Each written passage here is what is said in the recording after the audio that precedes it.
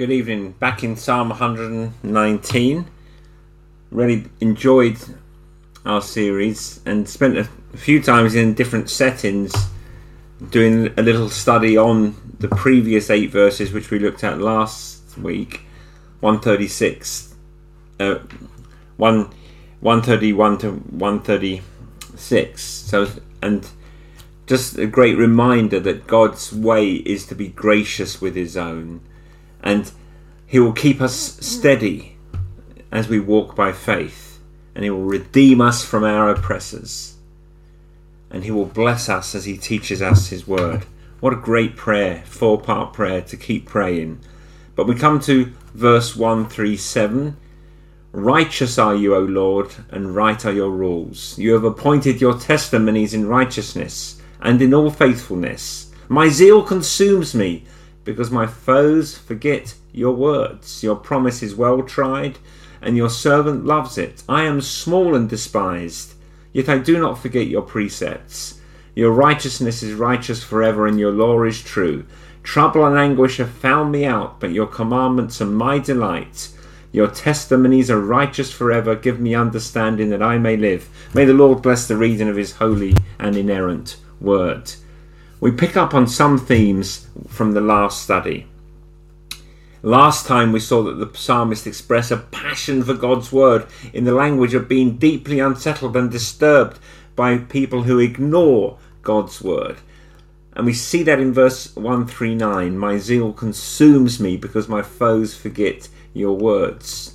Well, David Dixon, the Scottish commentator on this passage, suggests that each of the verses of this stanza of Psalm 119 lead up to the petition in verse 144. And if you look at the end of verse 144, you see this petition, give me understanding that I may live. And he suggests that the other statements in this psalm are leading up to that prayer. And it's a recognition that the thing that we need most is an understanding of God's word if we are to live the Christian life. Simple, profound, true. We need an understanding of God's word if we're to live the Christian life. And each of the sections of the psalm have to do with how the word of God bears in on the Christian life.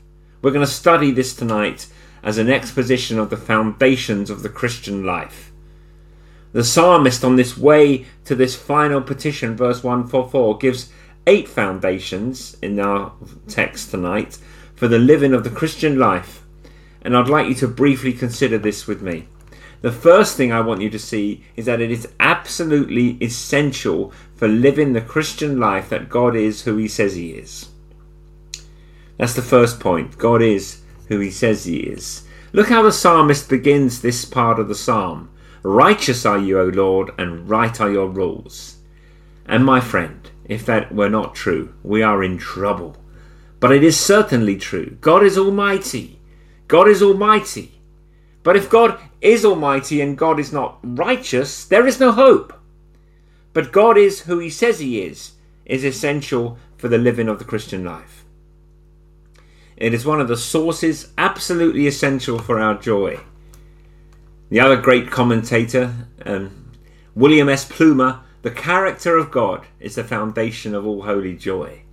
Well, we can meditate on that truth for the rest of our lives, that the character of God is the foundation of all holy joy. We can count on God being who he is and who he says he is to us in his word. And notice how the psalmist combines both of these things. Righteous are you and right are your rules. God is righteous, and what God says is righteous. What God says squares with who he is, flows out of his own character. And I think, my friends, how often that lack in our human relationships is the source of disrupted fellowship. When our words and our character do not match, it disrupts human fellowship, families, churches, communities, nations. God, in his character, in his revelation, in his person, in his word, is righteous. And that is the foundation of the Christian life. God is who he says he is. Second thing is, carries on the point that is made in the second half of verse 137.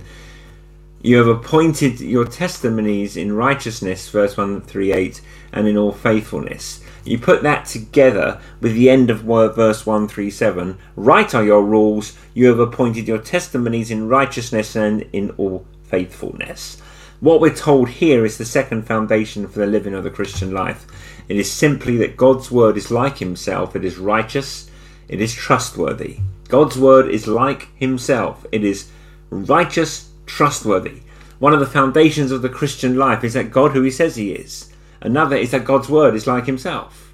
Wonderful, simple, profound, true. Now, my friends, this is very important because this is part of a battle that is being waged in our Western world. People have attempted to separate God from his word. They have argued. You see it all the time. It's at the root of so much confusion in Great Britain today. They argue God is true, but his word is not true. Faithful Christians reject that wickedness. If God's word is not true, we do not know and cannot know God. No, God is true, but his word is true too. Think about it for a moment. Can you contemplate having a relationship with a person that you hold in honour, but you don't hold their word in honour? Can you contemplate having a relationship with a person you claim to honour, but you do not trust? You don't honour their word. There is a problem. There's a disconnect. Christians have always known you can't honour God and dishonour his word. They're inseparable. His word is like him. Lovely way to put it. That is a foundation of the Christian life. A third foundation of the Christian life. Verse 139, my zeal consumes me because my foes forget your words. The psalmist is again announcing he has this passion for God's word. And when he sees the enemies of God forgetting the words of God, abusing the words of God, destroying the words of God, trampling underfoot the words of God, it causes him to burn within. Because he is loyal to God, he loves God, he hates to see God dishonoured. So the third foundation of the Christian life, God is who he says he is, God's word is as himself, God, and principle 3, God's people have a passion for his word. Now, studying this passage, the commentator Charles Bridges said a word in his commentary that struck me right to the heart.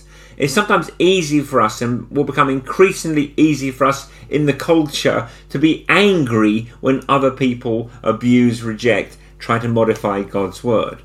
But listen to what Charles Bridges says. The surest evidence of Christian zeal is when it begins at home in a narrow scrutiny and vehement revenge against the sins of our own heart.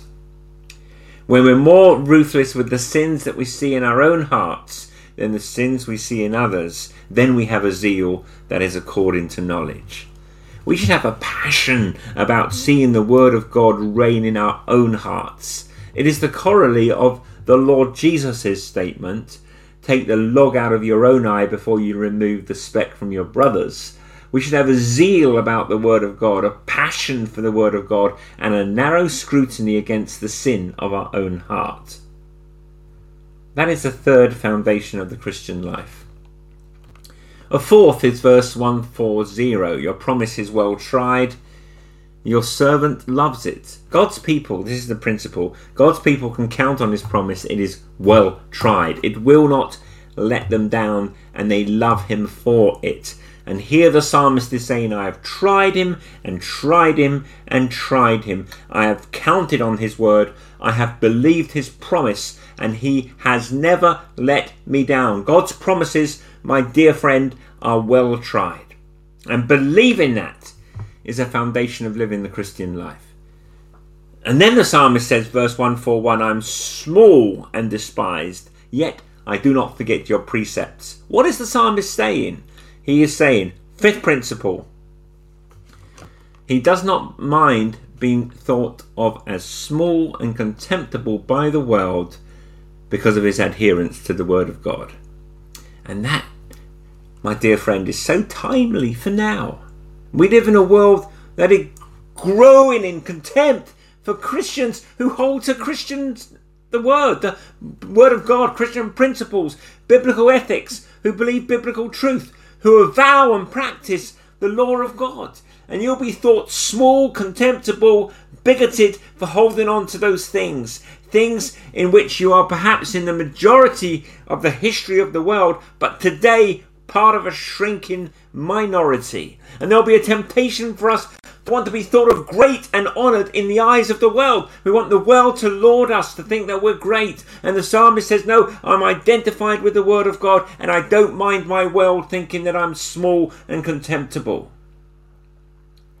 When I have to choose between fidelity to the word of God and the esteem of the world, I guess they're just going to have to think that I am small and contemptible, because my allegiance first only always is to the word of God. The principle is God's people do not mind being thought of as small as contemptible for their adherence to the word of God.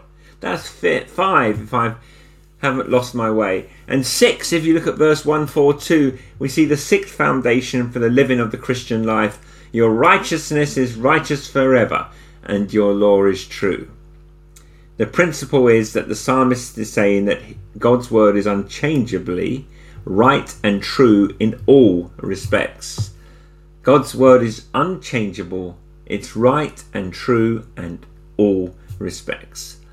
And again, it's one of the phenomena we see in our own day, which is the phenomenon of people who want to be thought of as evangelicals, and yet say that there are parts of God's word that are not applicable. But I'm still a Christian. I'm an evangelical Christian. I believe in the gospel, but there are parts of God's word that are not right and not true. The psalm is saying, your righteousness is righteous forever, it does not change, your law is true. Let me tell you, my friends, no one has ever loved his Bible too much. No one will ever stand before the throne of God and hear these words from God. You loved my word too much. You believed too much of my word. You thought all of it was true. You will never hear that from the throne of grace. No one has ever loved their Bible too much. The psalmist is saying it is always right. It never changes. It is all true. And the day that changes will be the day the church closes, because we're built on the rock of the word of God. It is the only sure foundation.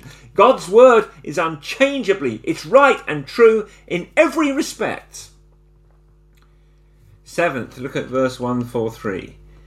7th principle, trouble and anguish have found me out, but your commandments are my delight.